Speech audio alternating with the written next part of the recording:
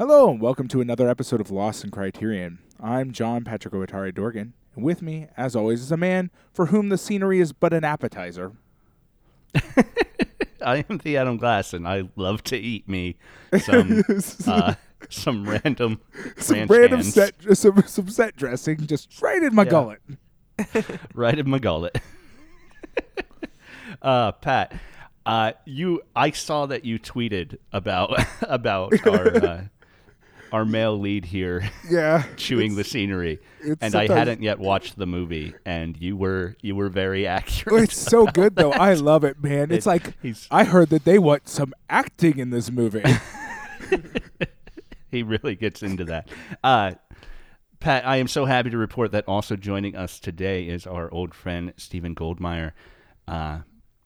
Stephen has been joining us off and on for our entire round. His very first episode was way back. I think Armageddon was the first one you actually joined us for. Yeah. And that was, God, that was a long time ago. It was near the beginning, yeah. It was a very long time we were so ago. young. It was near the beginning, but it wasn't. I can't remember what spine number Armageddon is. It is very early. But it though. is It's very early. It's We like were within all 100. so much more naive back then. That was pre-Sallow. That was pre... Yep. It was pre-Sallow. Yeah, we had a lot to learn. Sallow, was it pre-Sallow? Sallow's very early too. It is. I think it's pre-Sallow, but I'm not sure. I think it might not be by much, but anyway. Yeah. I will say that was a time when we were still speculating as to why things were in the Criterion Collection. We gave up on that a long time ago. There is neither rhyme nor reason to this behavior. Sallow is number 17, and Armageddon is number 40. So we'd actually watched Sallow months before. Yeah. We had already blacked it out of our minds and moved on. Which is probably, I think it was pre-realization that at any point you could have another Sallow, right? right. I think at that point you had not realized any new spine could be another Sallow. There's really no way to know. Yes. It might be pre-Night Porter, which is there we go. Which is the next time we rolled around to something that was kind of Sallow, and got real scared about what they might watch us. It was 59 is the Night Porter, which is again a movie that I feel we probably did not do justice to, but I also have very, very.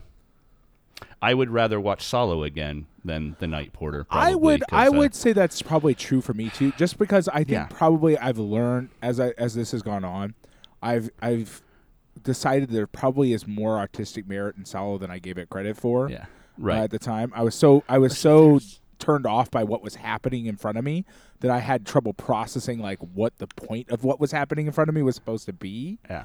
Whereas The Night Porter, I struggle to identify that a little bit. It's a little less clear. I think all three of the movies we've mentioned so far have more artistic merit than we gave them credit to at the time. True. But of the three, The Night Porter, the one that contains a concentration camp set striptease, is the one I am least interested in revisiting. Yeah, absolutely. That's definitely true. Even as Same I here. certainly believe it is the one I gave the shortest stick to. Yeah, here's the thing. You don't owe these movies stick. Right. You don't, Right. You Right. can have artistic merit and also be something that's bad for society or something I'm not interested in, Yeah. Right. So, well, and a lot of this Absolutely. podcast does come down to our personal taste to a certain extent. And while those tastes have evolved, certain things are just never going to fit into that because that will have required a major shift in our fundamental core being to actually enjoy them. If we were to revisit The Night Porter, we would have a very different conversation, but it would still be a conversation about how we don't like The Night Porter. Yeah. Well, and absolutely. I also think that a lot of people who do film criticism and art criticism in general are very dishonest about how important subjective personal opinion is. And anybody who is saying that they are having a discussion about the artistic merits of something or how good something objectively is a lying dummy. So, absolutely. don't be too hard on yourselves for opinion being a part of the process here. This week on one of the Criterion groups I'm on Facebook, somebody posted asking if there was ever a movie that other people in the group had found morally objectionable. Mm-hmm. And his example was Salo. He didn't like watching Salo, and he tried to limit it to the Criterion Collection. So some people brought up things like Cannibal Holocaust or a Serbian film as morally objectionable. But ultimately, people kept coming back to Salo. Somebody mentioned The Night Porter. There was a couple mentions of Sweet Movie, which kind of surprised me in ways because Sweet Movie I just thought was so absurd that I couldn't be morally. Yeah, I think we both ended up in that category. But right. Sweet Movie, I could see if your brain were in the right place, you would be like, yeah, this is right. disgusting. Von Trier's Antichrist got mentioned a couple of times, which we will watch eventually, and I'm not super looking forward to that. I'm mostly not looking forward to that because I know that I'll have to convince Pat to watch it, and I'm not sure how I'm going to do that. Good luck with that. I'd be down. Yeah. I have not seen that one.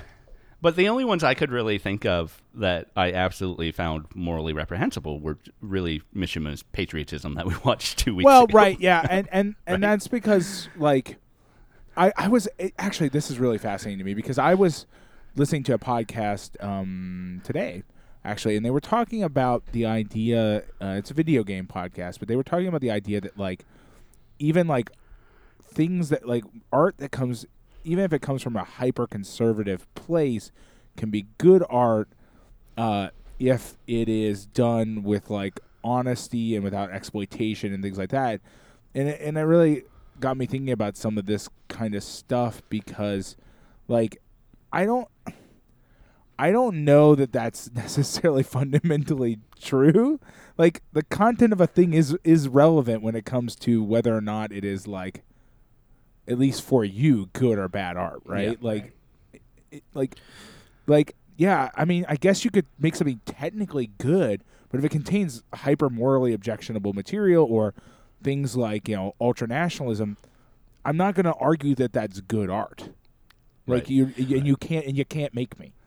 So I guess what I would wonder is, what is the point of good art? Why? It's an interesting, maybe a thought experiment to think about how do we define good or bad art. Right. But in a practical sense, what is the purpose of trying to figure out I think from the beginning there's been some understanding that the Criterion Collection, people approach it as thinking this is a collection of important movies, right, that have all been brought together because they're artistically the most important ones, whatever.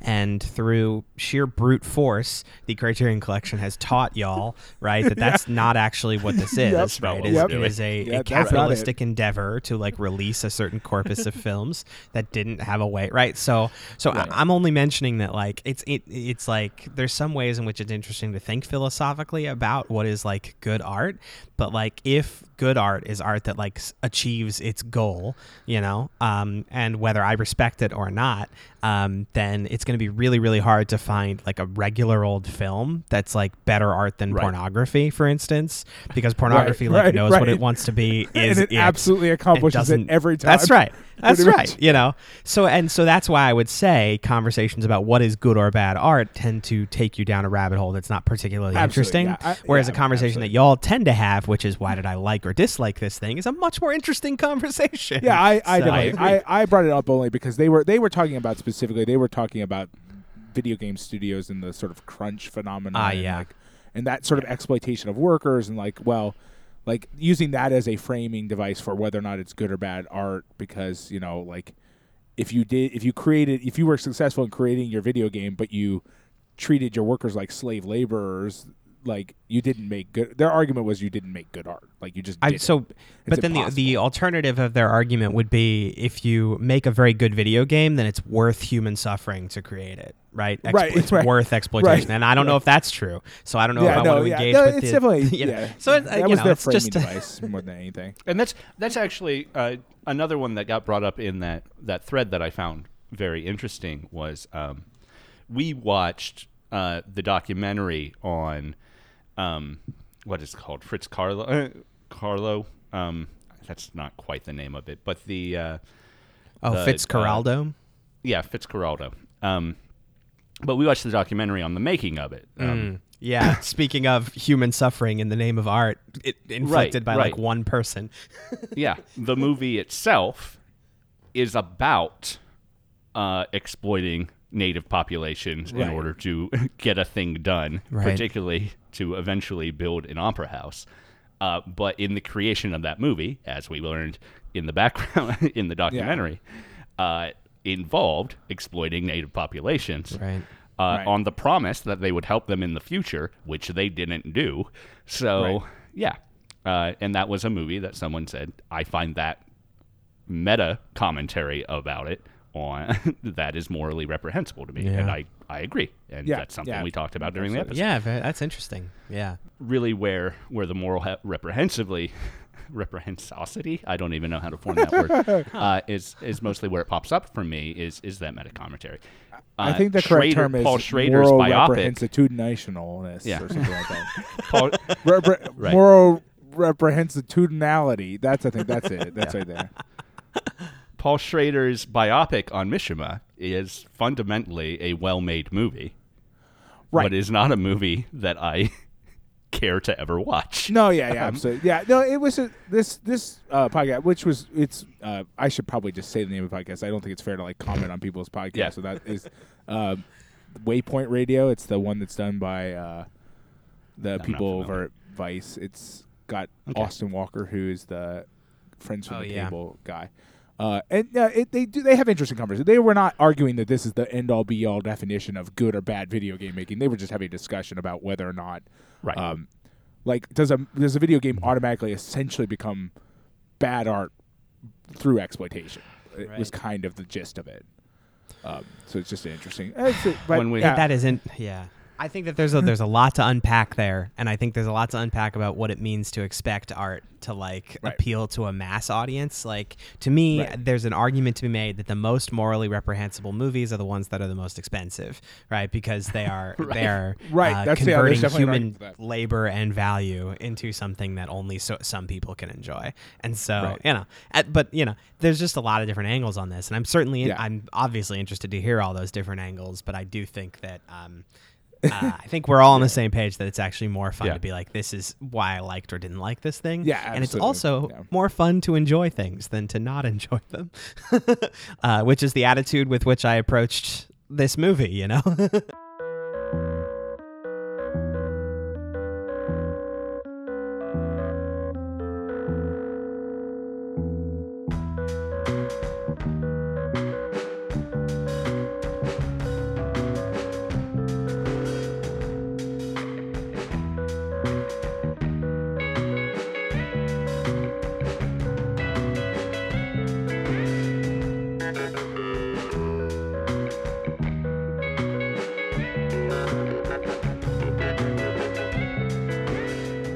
Well, friends, before we get into the movie this week, I do want to talk about our Patreon for a second. It is patreon.com/LostInCriterion. If you want to support us, keep us going, we greatly appreciate those who do. Like Steven. Steven supports us. Hey, thanks for that.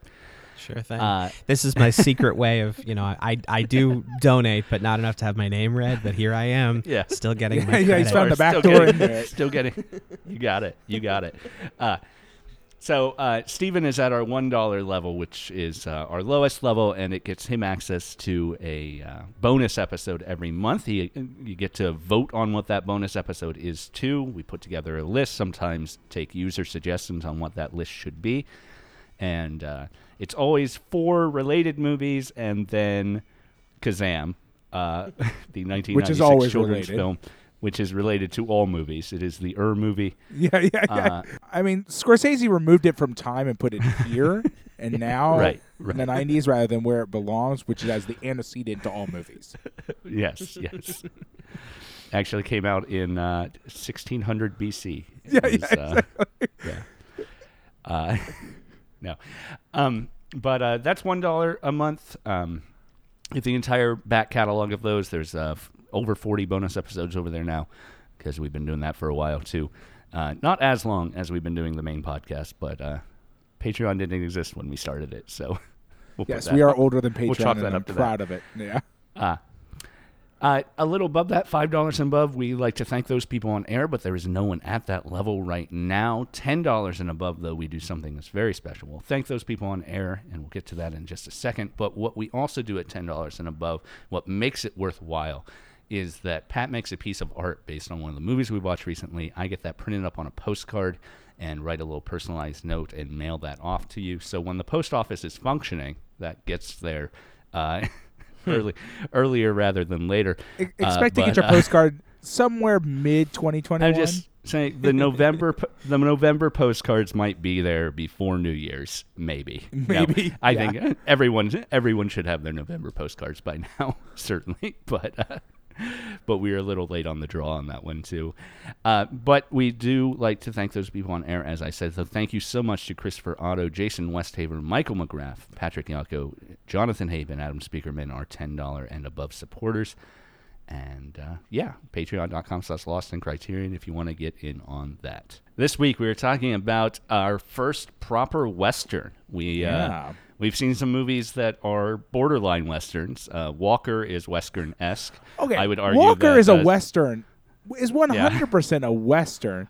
It's just not interested in the idea of it's a Western but wasn't interested in making a Western. Right. It's like, what if we had helicopters? I don't know, man. In a similar manner, I think Peckinpah's Straw Dogs is something like a Western in a different way than Walker is something like a Western. But this is a proper Western from 1950s America, and it is certainly a more, I suppose, cerebral Western than that description might. Yeah. Wikipedia describes it as a Freudian Western, attributing that to its reputation. But this is The Furies. Right. I would say, though, that honestly speaking, like, I used to watch a fairly decent number of Westerns as a child, and as I've sort of reflected on them as an adult, a decent number of Westerns actually do have a legit thing to say. Oh, yeah. A lot of them are made with a very specific sort of point to make. And this one is a little bit more broad-reaching sort of in general. This feels more like a stage play Western more than anything in a lot of ways to me. It sounds weird, but like I feel like, as you said, like it's a Freudian Western, quote unquote. That gives it a sort of stage play feel to me for some reason. Like maybe if you combine that with the sort of over-the-top acting, you get kind of, I don't know, I imagine like, yes, we're putting on a Western play today or something like that feel to me. There's a lot of talking in this one. That's not always true of Westerns, and there's a lot of talking in this one. But it's still got at least one decent action sequence too. Yeah, so, I think it has in fact one action sequence. Yeah, it has exactly one. There's if you count the first time a rock gets thrown down a hill, it's 2 action 1.5. sequences. 1.5. Yeah. 1.1. This is directed by Anthony Mann, as I said, it is from 1950. It stars Barbara Stanwyck, Wendell Corey, Walter Houston, who is our scene eater. Oh boy, yeah, howdy, is he? Oh boy. But yeah, it is 1950. The director Anthony Mann, in a 57 interview, described the similarities he felt that this film had to Dostoevsky's The Idiot, which puts it. I only mention because it puts it in a cadre of films that we've talked about on this podcast that are vaguely related to The Idiot. There was a string of 3 or 4 movies we had one month a few years ago where each one, the director or someone involved had said that it was inspired by some aspect of The Idiot. The only thing that really lives on in this one is the love triangle aspect. I feel the bad end, I guess. Everybody sort of hits a bad end in this one. Well, kind of, but it's an American Western movie bad end, so kind of nobody does. Right. I think that we missed a calling, which was we could have probably just made a podcast where we watch movies that have at some point been described as Dostoevsky-esque. Right. It's probably we could have done a full podcast just on that because, as far as I can tell, at some point or another. 8 years. Yeah, exactly. At some point or another, every director's like, you know what? I think my movies are Dostoevsky-esque. I've certainly not read The Idiot, and possibly any Dostoevsky. Well, you didn't want a second job, so that's why. Right, exactly. I'm already employed. Thank you. I don't know. Which means that some of this is lost on me. So, but it also means that to a certain extent, when I approach a movie like this, I don't actually. Right. Filmmakers can think whatever they want to think. Right. Right. Absolutely. I'm in the same ballpark. This was there. an extremely talky Western that it might not be entirely clear on how it wants to portray like female empowerment and how it wants to portray the greed of the West and things like that. Right. Yeah. But anyway. Right. I mentioned the Idiot. I have read The Idiot, and I'm the only one on this podcast right now who has read The Idiot, so I'm going to speak with authority. Yeah, let's hear it. The Idiot is a story about a guy who is called an idiot because he wants to live essentially a peaceful life. What an idiot. Dostoevsky frames it maroon. Dostoevsky frames it as someone who's trying to inhabit the teachings of Jesus Christ in the modern era. And the point of the book is to say that maybe won't turn out well. But then again, it didn't super turn out well for the Jesus guy either, historically speaking. So I guess there's that too. Yeah. That's really the rub there is the modern era part is probably not actually technically necessary to the discussion, but But who do you think the director thinks is the idiot in this then? Right. And that's the issue is where it feels like where it's really just the brother that we never see after like the beginning of the movie. Right. He is that big square boy is He's idiot. Like, I'm gonna go be happy. Boy. See y'all later. I'm made out of one wooden block carved into the shape of a man. He is definitely the prototypical SpongeBob SquarePants, that's for sure. Yeah. The thing about movies that the director has said, well, there's something about the idiot in this is that sometimes they're very explicit. Like Bresson describing Alcazar Balthazar as based on a story told in a single paragraph by the idiot in The Idiot. But here, the real only aspects in The Idiot, the main character falls in love with a woman who is in love with a different man, and then that man ends up murdering her, goes to prison, and that whole action and his inability to have seen it coming or do anything about it puts the idiot into a catatonic state at the end of the narrative. Cool. So it's Russian. Yeah. Okay. The aspect of the idiot that I see here is the love triangle, and as far as the director is concerned, that would mean that Harara is the idiot. Not that Harara is especially inhabiting of the other character aspects of the idiot, but I mean, I guess you could. I mean, if you really close your eyes and squint real hard, you can kind of get an interpret just like we're here, just leave us alone. That's all we really want is to be here and be left alone. It's sort of Herrera's sort of main motivation, but Harara, he is my favorite character here, and his family and the alluded to other Publicitas on the Furies' land, because these are the people being actively displaced by Rip or not Rip, but T.C. Jeffords. Pretty much all of them, right? Like everybody. That's the interesting thing right here is that all of our ostensible sort of main character good guys are all actively engaged, basically in the same fundamental plot, right? In different ways. They're all going about it in different ways, but every time they get the reins of power, that's next step, right? Here's the thing. wants, I'm not convinced this movie thinks that it's a bad thing that the Herreras are being kicked no, off they their don't. land. They don't. So, but I also want to be very clear. I don't know that this movie thinks of the Herreras as complicated or interesting in any way either. Right? They are a prop for the work that gets done between TC, Vance, and Darrow or whatever his name is. Right. Yeah, right? Yeah. Absolutely. Yeah.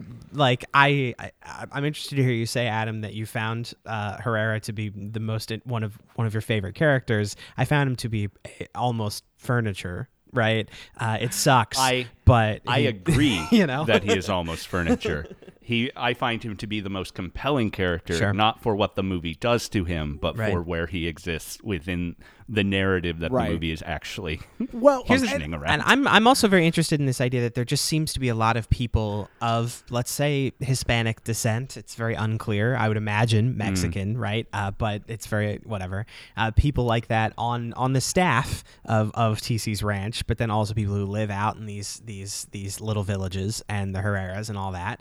And there's something there that could be like really interesting about the Right. relationship that TC has to this community, but instead it really is just very like, you know, Capulets and Montagues kind of like, oh, but she has a secret love affair with the man that the father is trying to kick off the Right. land, you know, and Right. there's a lot of drama here, and I've spent some time trying to think through what kind of like the political. So, all right, let me just put it this way. I recently saw the musical Oklahoma for like the first time, and that is just like a really it has a lot to say, weirdly, about like politics and power and things like that. And it has spoiled me because a lot of these other movies that think they have a lot to say about politics and power because they have a lot of content about it, right? Maybe don't have as much to say, and it actually are kind of just more like a swindler adventure of, you know, like you know, anyway. So that's where I kind of landed watching it. My thought on that is that this movie like says a lot of things, like doesn't say a lot of things in sort of like the sort of you know, I'm making a political statement way, but a lot of things come out that give you a really solid framing of how even when this movie was made, Americans thought about the, you know, like the sort of like occupation of the West, right? Like into the modern day, right? Like it's like the people that they're trying to get rid of are definitely the rightful owners of this land, right? Like 100%, right? And everybody is on board with booting them, and all have just sort of slightly different like theories about how, like, the nice one is in theory the daughter because she's the one who wants to ask them nicely to leave and hopefully use her influence with them to get them to leave. But she's only interested in asking the one she has a personal relationship. No, that's with. what I'm saying. That's what I mean. Right. Is that like my point is that she's air quotes the one being nice about it. Right. Sure. Is the one who's like, I'm going to use my influence with this one who I am friends with, who also who's in love with me also apparently. Right. To like to maneuver them out rather than like murder them out. Right. And she's like kind of the nice one. Like there's no other option initiated. Like there's never considered the possibility that like, oh, you have this enormous tract of land for like a bunch of cows, like they could just live there. They're not in the way. Yeah. The archetypes in this movie aren't wanting to talk about American expansionism. They're wanting to talk about King Lear. They're and like Shakespeare's tragedies about kings, this is much more interested in the ruling class than in how it actually affects the underclass, in as much as even with King Lear and say Macbeth or other things like that, the underclass also only shows up to further the plot or murder somebody when it comes time. Yeah. Right. I think that is 100% right. Right. So I think in the end, we don't think Vance is good because she wants to save one of the groups of people living on the land. We think she's good because she wants to save her old childhood friend.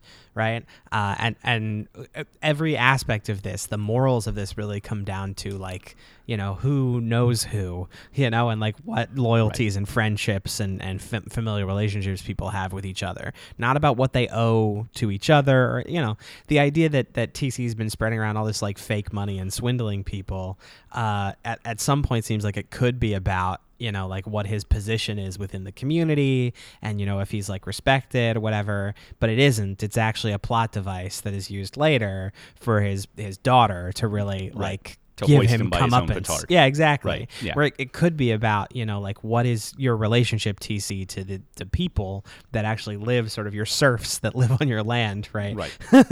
But it never really is about that. It never really is about that. I like the movie is like very willing to like let TC execute a man for stealing a horse, you know, like right. Yeah. It doesn't seem like we spend a lot of time thinking like, is he even allowed to do that? No, of course he is, right? The movie's like, yeah, he could do whatever he wants. These are squatters on his property. He's doing them a kindness by not murdering all of them, you know? So yeah, so I think the movie's, like you say, Adam, much, much more interested in the personal power dynamics of this bunch of ruling class people. Right. And where that breaks down, like you already mentioned, TC staff, do they all live on the hacienda, or do they live in these pueblecitas that are also being burnt down? These are their families, right? They didn't just arrive out of the blue with TC. Well, maybe El Tigre did, but other than that, a war criminal, right? brought under TC's wing, right. So like, they have to know somebody, but we're not interested in what their opinions on all of this are, except that it's their paycheck, so they also laugh at Vance when Vance is, yeah, you know, and they feel sympathy, or at least they stare at Vance with judgment when she stabs Flo, right? Not that they are especially sympathetic to Flo, who is just another in a long string of outsiders exercising power over them. Right. Yeah. Yeah, I mean, well, and I think that's, you know, the problem then you get into with this movie is that you're like left with, okay, well, we have to pay attention to this following cadre of people, all of whom I find deeply unsympathetic. Like what? And like, it's not terrible. It gets a sort of the vibe I start getting is like, what was that show? Shit. My brain wants to say Real Housewives, but I've never actually watched Real Housewives. That show that was on MTV where they put a bunch of people in a house and they were like, "Oh, the Real World." Yeah, the Real World. Yeah, Real World. Basically, you get basically Big the Real World like is. That, yeah, I never watched the Big Brother either, but like I watched the Real World. I remember as a teenager, or I guess preteen probably, and like that's where you kind of end up with like, oh well, all these people kind of suck, so I'm just watching them try to like hurt each other. That's interesting. I'm really interested in thinking through what the movie wants us to actually like feel for these people, though, right? Because I think the movie wants us to like TC. You know, in the end, this movie's like incredibly, incredibly kind to TC, right? Like, right. You know, he hit like when his big speech about, well, I started from scratch, I'll start over, you know, that kind of thing. That's all like very quote unquote likable behavior, right? That we're supposed to, that's all that's all the American dream sort of stuff. Yeah, that's right. And he really like, you know, symbolizes that stuff. And I think it's actually one of the more interesting things that happens in the movie, that he gets his comeuppance at the hands of, you know, the seeds that he has sowed previously. But I also don't know that it's happening. I don't know that it's happening because the movie feels he deserves to be killed. I think it's happening because the movie has gears that it's turning, you know, and him sort of like dying in the end. You know, I don't know. Yeah, I don't know that the movie really thinks he's like a bad guy for hanging the Herrera. Right. No, families. I don't. Yeah. The interesting thing I think is what I find fascinating is the movie, because it can't sort of see. Like most things that talk about this, especially, you know, even in modern commentary that talk about these sorts of things, it can't sort of see past its own nose. So like it's like he's describing his sort of how he's basically describing the American dream, right? But it's also definitely textually in the movie based on him buying land that's been stolen from native peoples, right? Like, it's very textually in the movie that's what he did. And he's describing that as self-made man, right? So what we're ending up with it, I don't think the movie necessarily wants to talk about that. But what we end up, because the movie doesn't know, the movie seems so kind of unaware of itself that it still brings up those things. So it ends up sort of meta talking about that problem in the movie anyway, but like never addressing it in the, you know what I mean? It's like, it's in the movie. You're on a track there that I think the title of the film gets us to too. And it's really, it's where the line is drawn, right? Because the Furies, the Greek myth Furies, and certainly Greek tragedy is something else that plays into this and plays into the Shakespeare stuff it's drawing off of. The Furies are goddesses of vengeance and retribution. They punish men for crimes against the natural order, which here is the hierarchical order of the gods too, right? Right. So, yes, the land is named the Furies, but this is a movie that is about vengeance. So, whose vengeance is it really invested in? Well, plot-wise, we're mostly invested in Vance's vengeance. Right. And to a certain extent, we are invested in Mother Herrera's vengeance. Yeah. In that it does the ultimate piece of tragedy as far as the movie is concerned, right? Right. Or perhaps penultimate in that it is that action that also convinces Vance to marry a guy who doesn't love her so that they can have a dynasty baby. He's a piece of shit, yeah. Yeah. Yeah, another characteristic of Furies is that they're female, right? And there are two parallel tracks of female vengeance running through this, right? The Vance one and the Herrera one, and listen, there's for as much as I can talk about this movie really holding together in an ideological sense and saying like really interesting stuff, it is structurally very sound and very nice to look at, and sometimes so this idea that Vance is kind of on this very long vengeance streak against her own father, while this other woman is on a vengeance streak, and the idea that her vengeance streak is to like take the ranch and get it back into her hands, but it's ultimately going to be empty, right? I don't know what the movie would say if we could get into the Mother Herrera head and ask, like, what would the movie think of her actions? Would the movie say, after you kill him, how are you going to feel? The same way it says to Vance, after you take all his money, how are you going to feel? Is it going to be enough? Would it say to her, does the movie have the same moral kind of concern with her vengeance as it does with Vance's vengeance? Anyway, I don't know. I think there's something there to think about, Right.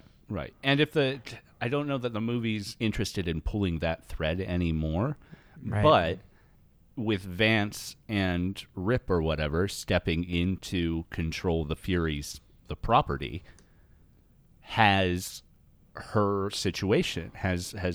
situation changed in any meaningful way, having committed that act of vengeance? Right.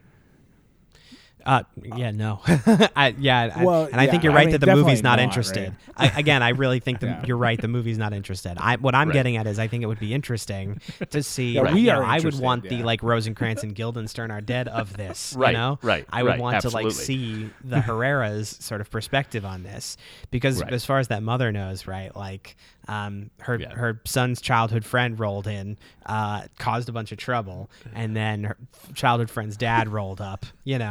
Anyway, and they're like protecting her from the vengeance from the act that she's committed against whatever the woman's name was. Burnett. Flo. Yeah, whatever. Anyway, I'm interested in this there's a whole other shadow plot there that's like, what does vengeance look like from that other side, which is very, I'm only paying attention to it because of this prompt of like, if we're thinking about the Furies as these sort of quote unquote female vengeance spirits, where do we see these in the movie? And it feels like there might be more there. The movie's maybe not interested. Right. Only interested enough to be like, well, there's another woman seeking vengeance, and that's parallel, Anyway. Right. And there, yeah. Messages that I could hope to take from the movie that I don't know that the movie's necessarily talking about either are the futility of that vengeance, right. and how it's all it does is create more violence, right? But the violence in this situation is ultimately not triggered by anyone's vengeance. It's triggered by TC's greed. Right. So, right. Well, and that's the well, keep in mind Rip is also getting vengeance, right? Like that's part of it, right? Like he's not a woman, but Rip he is getting vengeance too. Rip is also a victim of TC's greed, right? As far as Rip is concerned. Right. Yeah. And the interesting thing about it is that if we're going to get into sort of theatrical sort of like design here, like it's fairly safe to say that we're probably in a sort of cyclical thing, right? Like Rip and Vance are going to make their dynasty baby, but they don't like each other very much. And like this is all going to fall apart, and there's going to be more vengeance probably later down the road. It's probably safe to say. And at this point, probably the Herreras that family will get kicked off, but then will they also seek more vengeance because they've been, Like, this is definitely not the end of vengeance. I think the movie wants to sort of wrap it in a bow and make it the end of vengeance, but I don't think it, we can kind of easily see that it's not going to be. Yeah. Yeah. The movie is definitely very interested in wrapping things in a bow. Yeah, you definitely get this very, very big feeling of like, what a great man TC was. What a shame he had to go this way, and whatever it might be. Because I don't even recall Vance being like, I'm not going to be like him, right? I think the whole thing is she wants to be exactly like him, right? No, and she saw the end that he came to, and she still, so yeah. and a lot of her vengeance is about the fact that she was planning to become him, and he took that away from her, right? Like, I mean, that was what was on track to happen, right? Like, she was already stepping into his sort of seat of power, and then she was suddenly now going to be stripped of that and sent on a tour of Europe or whatever. Right. And so now her vengeance is about the fact that she isn't being allowed to turn into her father, and now the really funny thing, because it is definitely an American movie made in this era, is that it's like, ooh, can we let her be the one in charge? Oh, we'll leave it ambiguous. We'll decide. We won't decide who. Let's get a man who's in charge here, of this ranch. Let's get a man who can also theoretically be in charge. Well, so I'm interested definitely in this angle where people might describe this as a Freudian Western, right? Like, for instance, like as soon as new mom, Flo, whatever her name is, appeared on scene, I wrote in my notes, all right, countdown until she gets murdered, right? Right, yeah, absolutely. Right, because, you just get this, as sections, there are things that I love about different sections of this movie. I'm just not sure that I'm convinced that they all work together.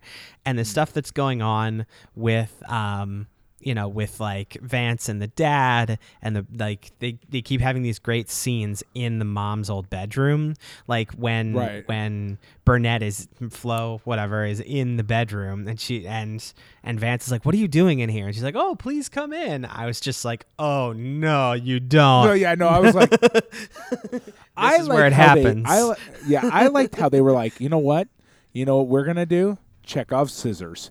Like early on, like when she's holding those scissors, she's playing with them. And then she's like, I was like, oh, she's gonna stab somebody with those scissors. It's gonna happen. Somebody's getting stabbed. And then we meet Flo, and I'm like, oh, I know who's getting stabbed. This is who's getting stabbed. Yeah. Yep. This is actually, it was a bit of a letdown in terms of just like the meta of the movie, that it was just a stabbing and not a murder. Frankly. Yeah. Yeah. Yeah, that regard, the whole mom's bedroom reminded me of Rebecca, the Hitchcock movie, and it didn't quite play even Shakespearean in the way that it could have played. The ghost of the mom does not tower over this movie at all. despite the fact that we have the room dedicated all you to needed her. was one. They even had a giant painting, and they're like, oh no, we're not going to use that metaphorically that much.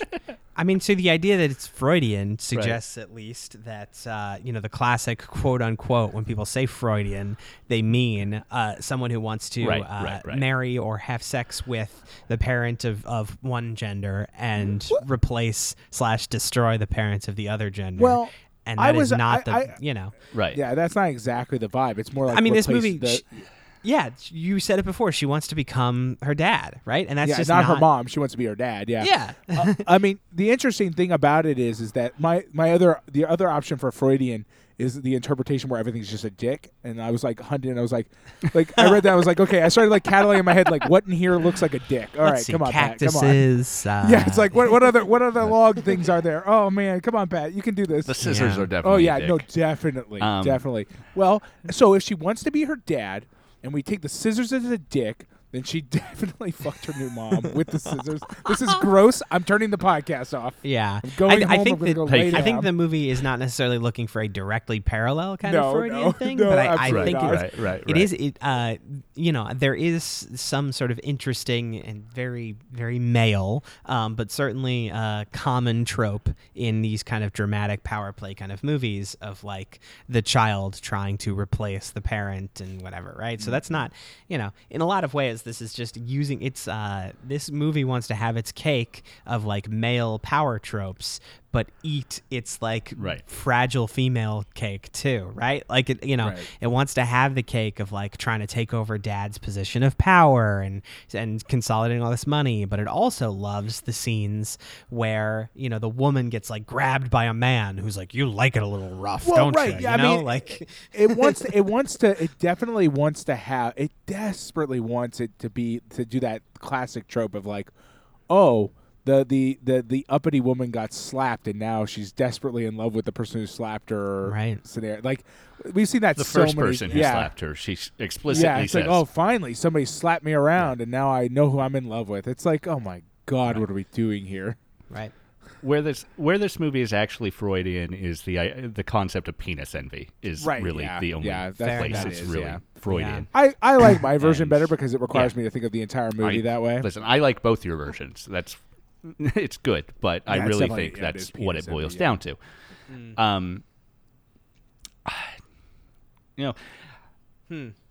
I always want to think about a movie broader than what it is. And 1950s screenwriters, at least, maybe not Mann himself, but maybe the screenwriter might be more sympathetic to my politics than the movie itself is sympathetic to. So I think there's also something in it that we are talking about a captain of industry who's paying people in script with his own name on it. Keep in mind we're not that far. But the movie doesn't explore that aspect either. Yeah. Well, I mean, except for like, I would have been glad to hear it, right? Here's what I'll say. Okay, let's assume that you're making a movie for a large studio. I'll assume this came out from a large studio. This is a stipulation I'm not going to explore or investigate at all. Done. And it's not been that long since studios were paying people in script. This was a thing that happened. Yeah. And theoretically, our screenwriter could even have been paid in script at some not now, not when he was writing, but at some point previously in his life. Again, not going to explore or investigate this possibility at all. But my point was that like if you're like trying to sneak some subtle commentary about this bullshit under the nose of the people who are also the people who did that, then having this asshole captain of industry who pays people in script be foisted by the script that he was paying people in is about as good as you can get. Yeah. Right. Yeah. I think if we have an idea of a sort of quasi-Marxist screenwriter, which is something that comes up in a lot of material about this era of film, sneaking in a bit where you're really saying, hey, bosses, what are you going to do when everybody just has script? How are you going to get paid when everybody just has script? What I think is a thing, but I think It's I not think if much this got of a made thing. today, right, then I think there's just so much good fuel here for the power dynamics and economics, that sort of Marxist theory thing. There's also Right. room for the female Right. empowerment narrative. There's also room for the sort of complex sexual dynamics of, you know, a woman who like really loves to be in charge throughout the day, but also like maybe enjoys, you know, being pushed around Right. and slapped in, you know, in a sexual kind of relationship, which is like a thing that might be interesting to explore also, you know. Anyway, like the idea that you have like a very dominant woman who likes to be submissive in her private encounters is, I don't know, there's maybe something there. Anyway, I just keep thinking about stuff where they're like or the dynamic between the like squatters and the landowner. There's just so many things that I feel like would really benefit from a lot more exploration, and the movie is just definitely mostly interested in the personal dynamics between the dad, the daughter, and this outsider Rip. Those are like the main things that the movie is really interested in. So, you know, fine.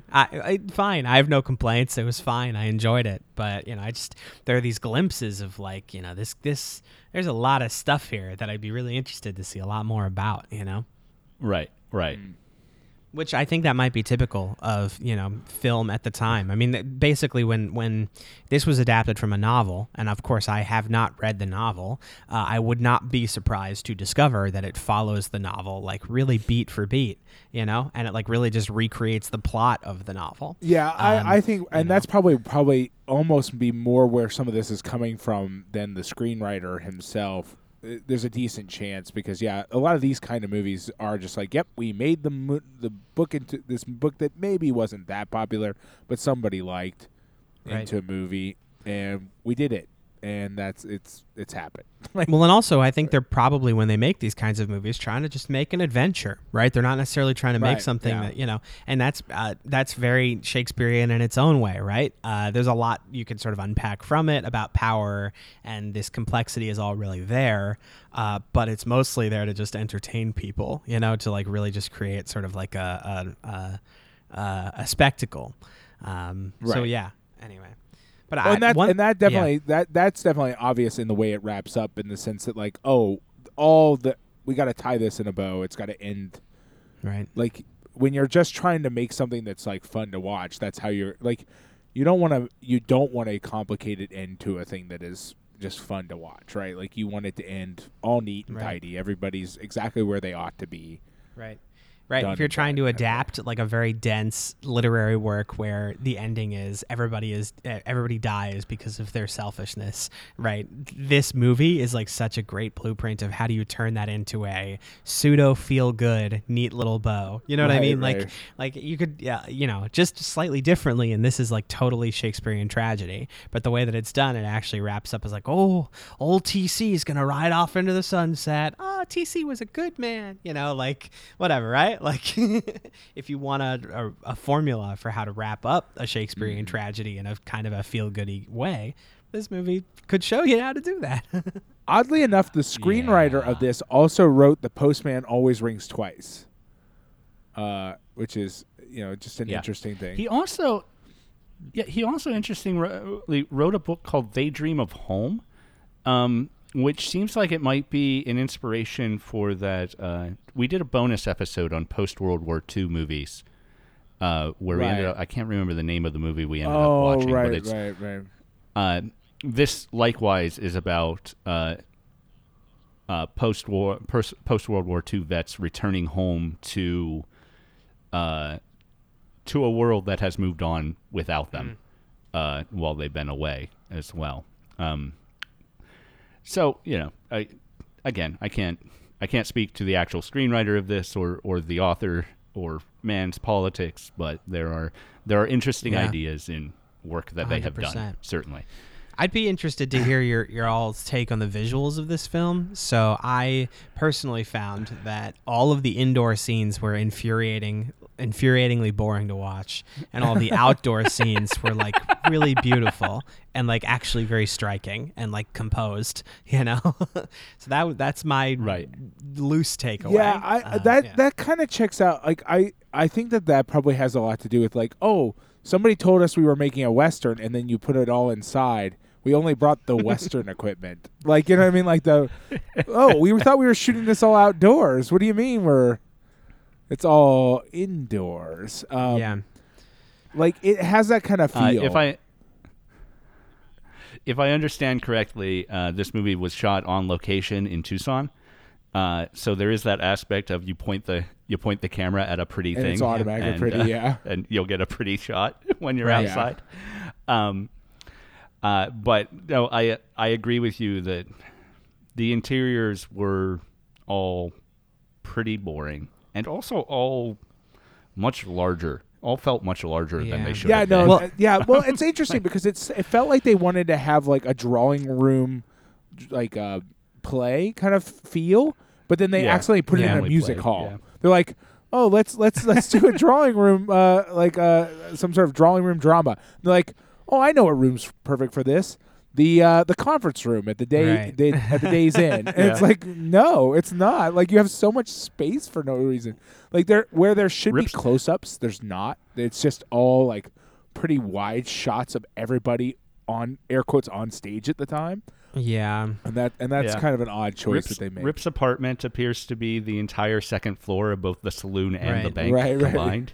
Well, but I'm not necessarily even just talking about, so for instance, when I think about this movie and I try to think like visually what I liked about it, it's very hard to pinpoint any scenes except, that the hanging scene, it's just staged in a very dramatic way, right? Like I don't know if you recall this, but there basically is a close up on the mother's face, and then in the background you see Vance and the son, right, as they're talking about what's going to happen to him, which maybe on purpose, or maybe as an accident of staging, creates this very real feeling of like the mother is the biggest thing in the picture. And so when she comes back later to shoot him, it's like, that's what I expected because of the visual language of that earlier scene. I think that's probably a purposeful choice. Yeah. Well, but there's very little of that in this, is what I'm getting at, right? That's one of the only times I can remember where I was like, okay, what they're doing on the like physical space of the screen is telling me something about what is happening. In general, I felt like they were just in rooms with cameras, and there wasn't a lot of attention paid to like what was on screen and how the scene was laid out and stuff like that. The only place I have thoughts on that otherwise is the offices. TC's office is like who's in the chair, and like the angle they're shot from seems to be pretty important. Like whenever when TC's in charge, it's from behind him, and we see the view of the people who came in. When Vance is in charge, we get the same thing a lot. And then when when she's ousted, it's suddenly from her view looking into the office, which is a dramatic shift. We never got that shot otherwise until she's kicked out, and then she's not the center of attention anymore. For the family at least, and suddenly now we're looking into the office. We literally have never seen his desk from that angle until then, as far as I can remember. That's a great point. Yeah. Mm-hmm. Otherwise, every other room in the house is just like, hey, look at this wall. Yeah. and these people standing in front of this wall. Right. With, the mom's bedroom is at least more ornate than just the wall. Right, but it's but not again, much. As it's not very dynamic. Said, I don't think. That the spirit of the mother aspect of this is not. Maybe it's just not as rich as I think we would. Well, want. but it's not as rich as it is in there, and I think that's probably what they were going for. But they didn't get the scale and everything right with the paint. You know what I mean? Like, there's a very large painting of the mother that's in almost all of those scenes.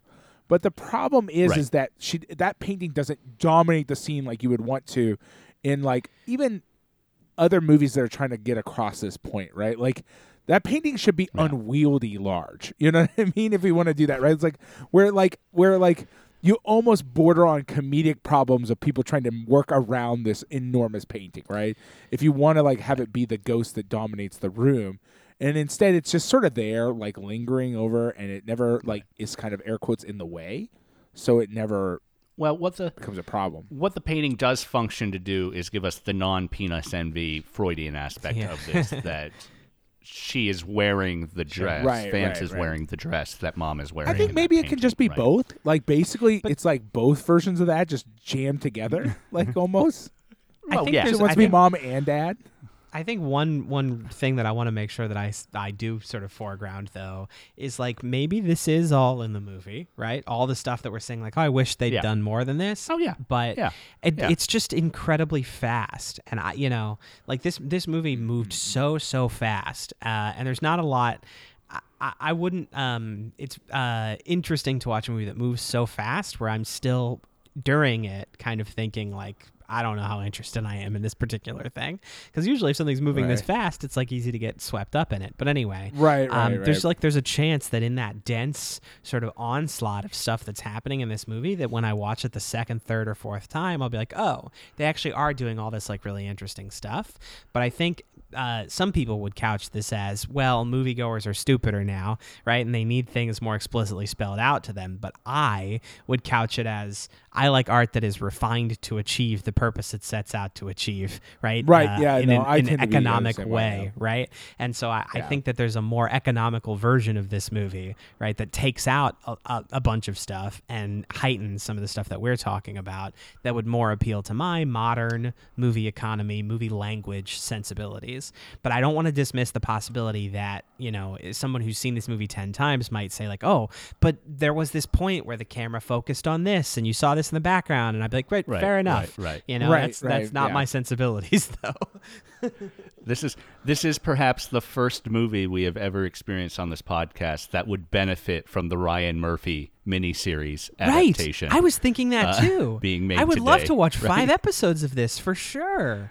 Yeah. Well, or yeah, I mean, more, because you know? but yeah, with 5 episodes and a sort of modern, a more modern way of thinking, you would have time to, for example, explore the Herrera family a little bit better and understand their deal, and With 5 episodes, you'd have a background story on the Herreras for the last 3 centuries. Right, yeah. living on this land. yeah, absolutely, right? yeah, no, So- you it gives Or you a like lot some more room to play flashbacks with. of the mom, so we Yeah. could actually get a sense of Right, like why right. everybody cares about this But, mom okay. so much. But keep in mind though, depending on who's made, like the potential for it to just be still absolutely fucking terrible is still there, right? Like even in our 5, like it could like. I can very clearly also see the version of that, the bad HBO version of this, where it's like, oh yeah, the mother Herrera's actually used to be in love with TC, and they had an illicit. You know what I mean? Like that could totally happen, and that would ruin it worse. It would get worse, not better You're in that right. scenario, right? I just It's like, just why wish is it were she slower. so angry? It's not about her oppression of her people. It's about their illicit love affair they had when they were both young, and Right. he got Yeah. married to this other lady, and I don't even we're gonna have necessarily 2 want love triangles. more in Damn it. I just want it to be slower. I just want it to spend Yeah. a little bit more time. There's the great another sort of visually striking moment that swept me up was after Vance throws the knife at Florence Henderson, whatever her name is. Burnett. I'm not Yes. sure. Yeah, I don't know either. After she throws the knife at her and she comes down the stairs kind of slowly and everybody else is like really rushing up the stairs and like looking at her, that feeling of her finally like being like alienated from this world fully, that's a big turning point and actually really works in the movie. And I wish more of it had that dramatic, slow feeling to it, right? Because I don't know, that I think that the way that I appreciate drama is in stillness and slowness, not necessarily in like the fast talk and all the stuff that was happening in a bunch of the other scenes. Right, and that's the interesting thing though, right? Is like if you look at this movie and the movie made a decent amount of money. It made 1.5 million box office or something pretty crazy like that. Like I guess that makes this a pretty popular movie.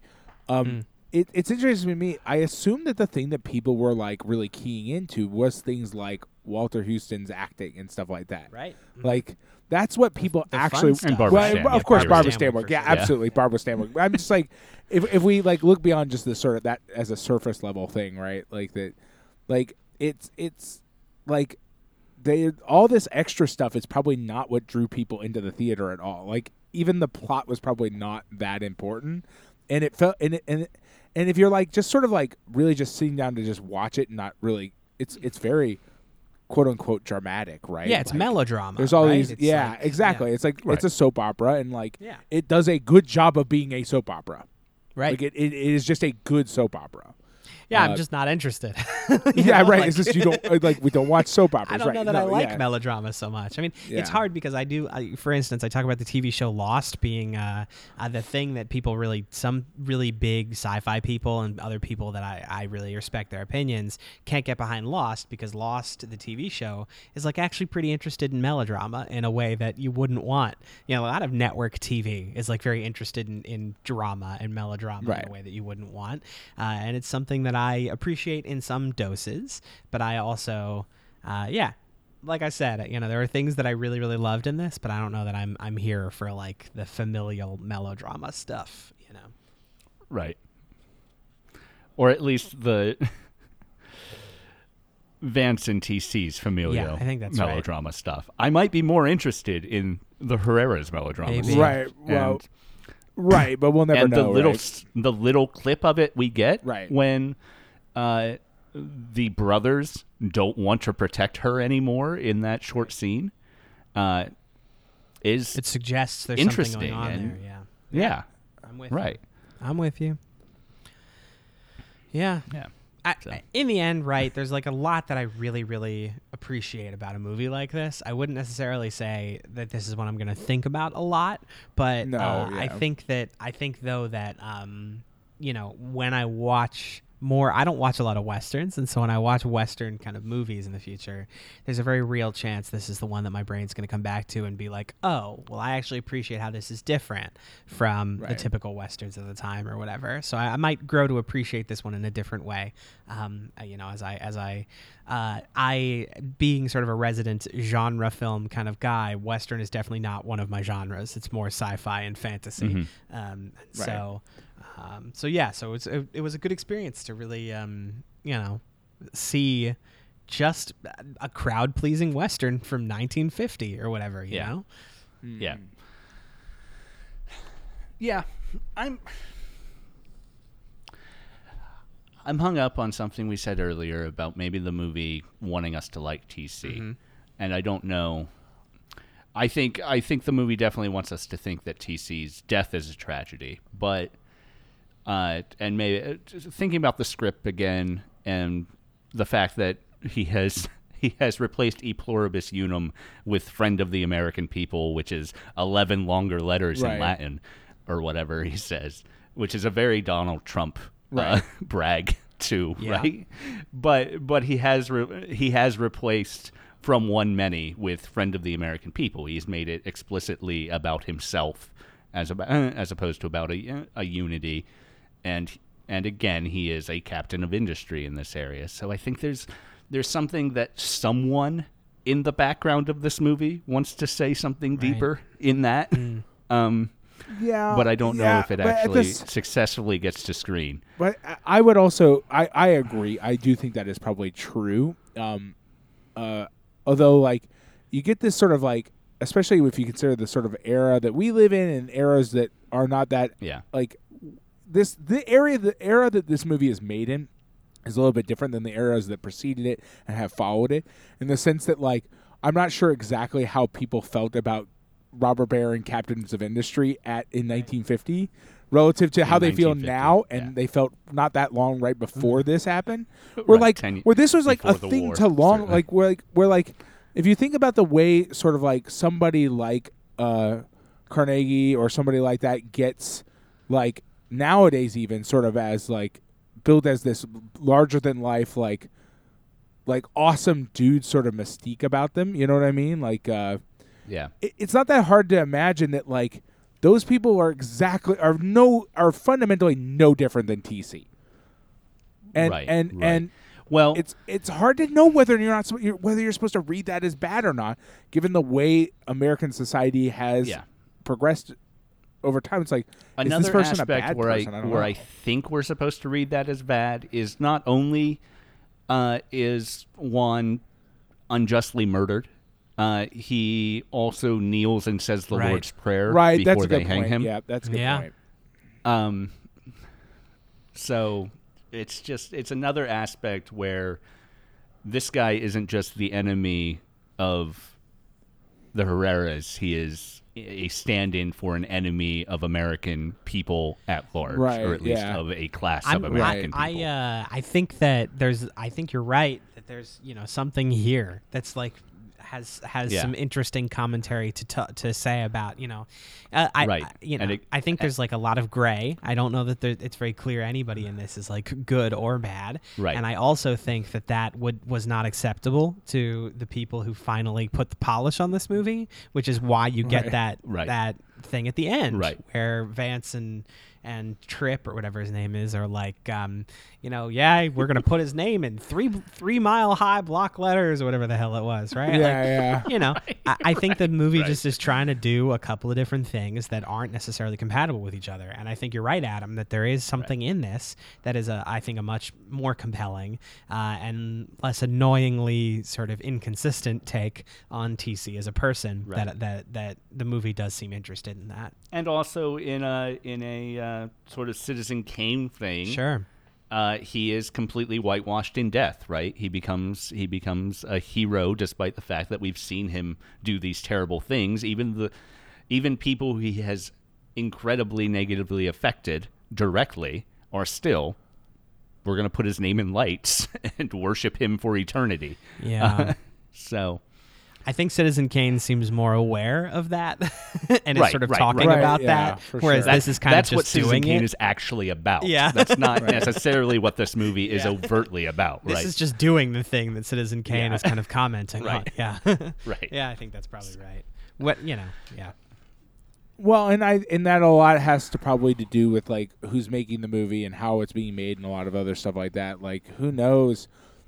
We'll never know how far the movie wanted to go, or one of the writers wanted to go, or anything like that. With that, like, there's a world like the TC getting shot at the end, and that whole does sort of feel a little bit tacked on. Honestly, it does tie everything in a bow, but like having him be killed at the end eliminates all the complications involved with the fact that like they're gonna bring him back in and like he hurt them, you know what I mean? Like it eliminates it, like it makes it so easy that it does feel like maybe it's like it could be like it feels like it could be like a studio edit. Like if the Wikipedia page were more like were longer and more detailed, this could be like the kind of movie where they're like, and then the studio forced them to add this scene at the end to tie everything up or whatever. You know what I mean? Like we read plenty of Wikipedia articles that are like that. Right.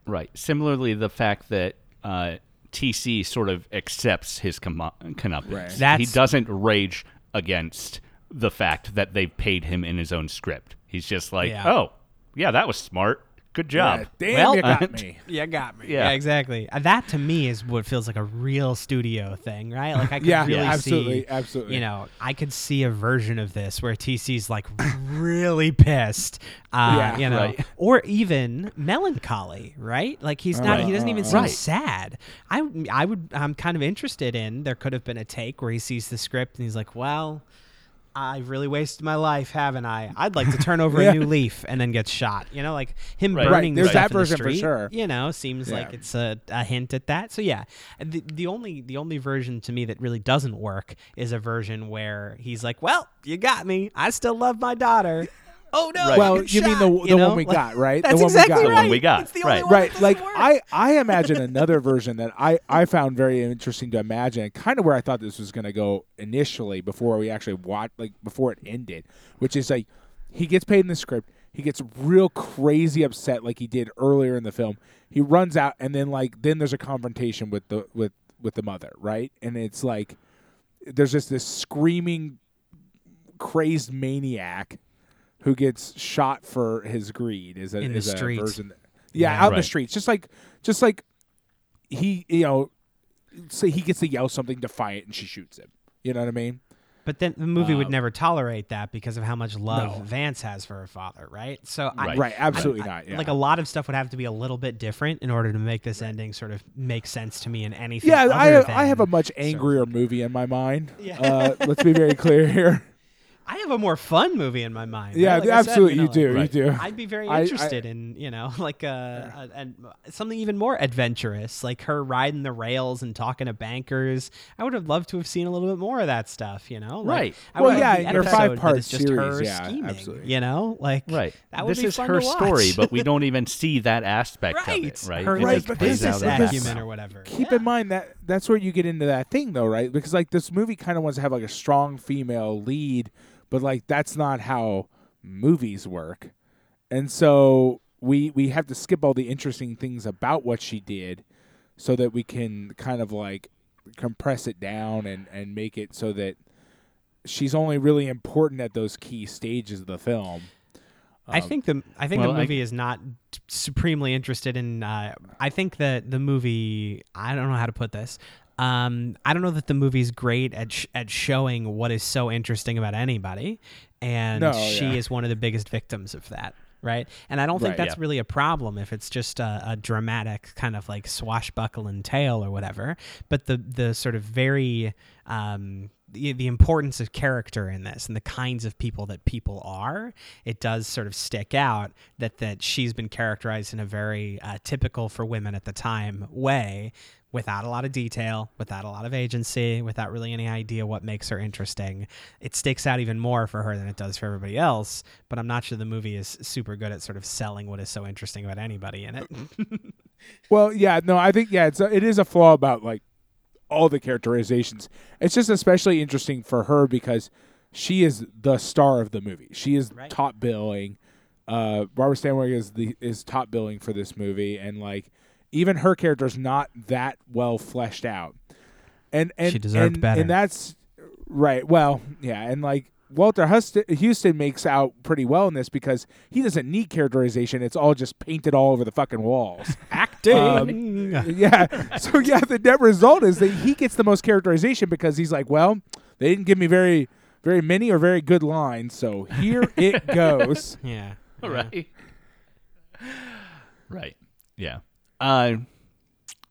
The last thing in my notes that we haven't touched on, besides the fact that I apparently wasn't paying attention when I typed and wrote expository dialogue in my notes. Don't know quite what that means, but it could be the scene where she's like, "Oh, but Jose, we're childhood friends, and we've known each other." No, there's a lot of expository dialogue at the start. But the only thing we haven't mentioned is that the accountant seems to be played by a time-displaced Brian Doyle Murray, which was surprising. That's pretty funny.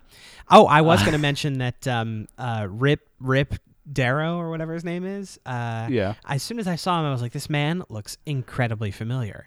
And it was like gnawing at me, like, why does this seem like I know who this guy is? And it turns out he was in, listen, I'm sure a lot of very notable things. It seems like he's a total luminary. And also he was in Women of the Prehistoric Planet, a Mystery Science Theater 3000 episode. Nice. So as soon as I made that connection, I was like, oh yeah, that guy. Right. That's why it recommended Astro Zombies to me because he was in that. Because he's in that.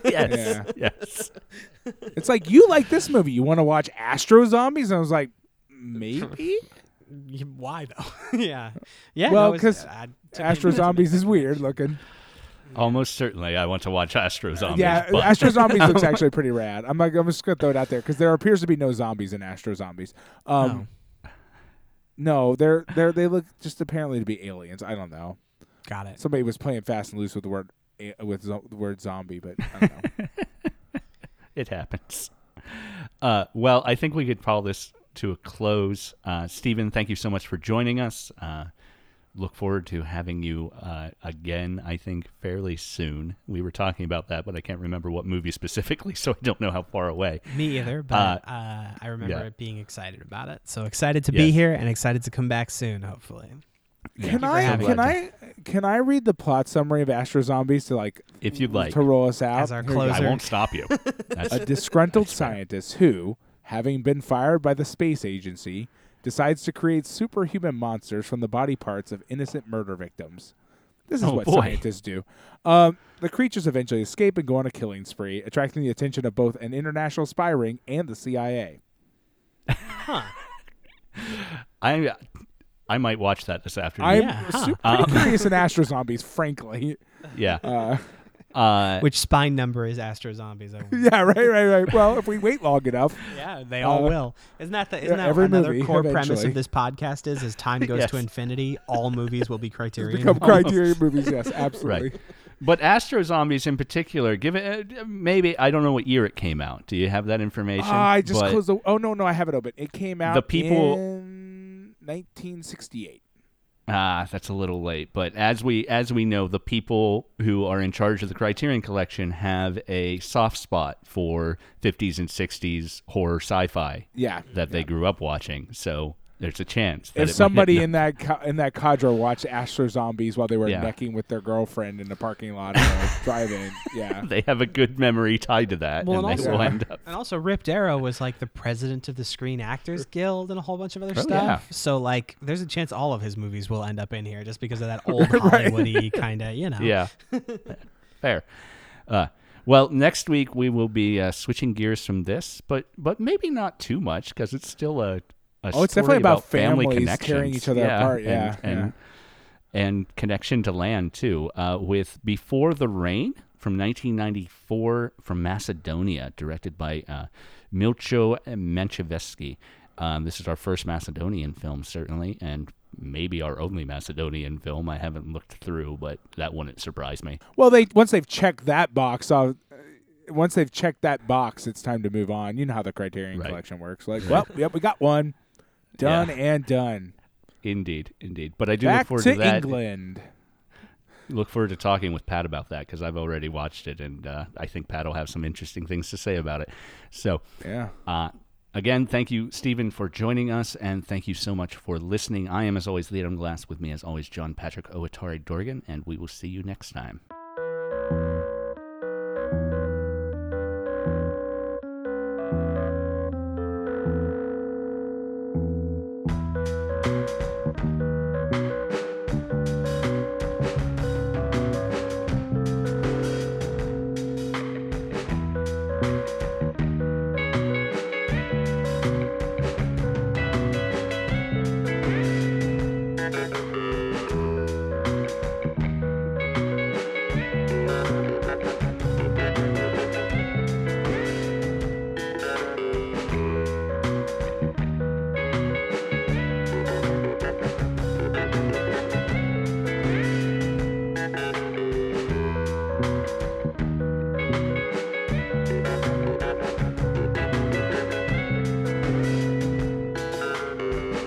This has been Lost in Criterion. I'm your co-host, Adam Glass. You can find me on Twitter at @TheAdamGlass. My partner is John Patrick Owatari Dorgan, and you can find him at JPatrickDorgan. Check out more of the show at LostInCriterion.com, or, hey, give us a review on iTunes. It's nice.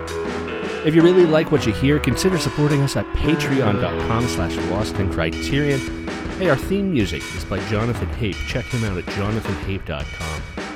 And thanks for listening. We appreciate it.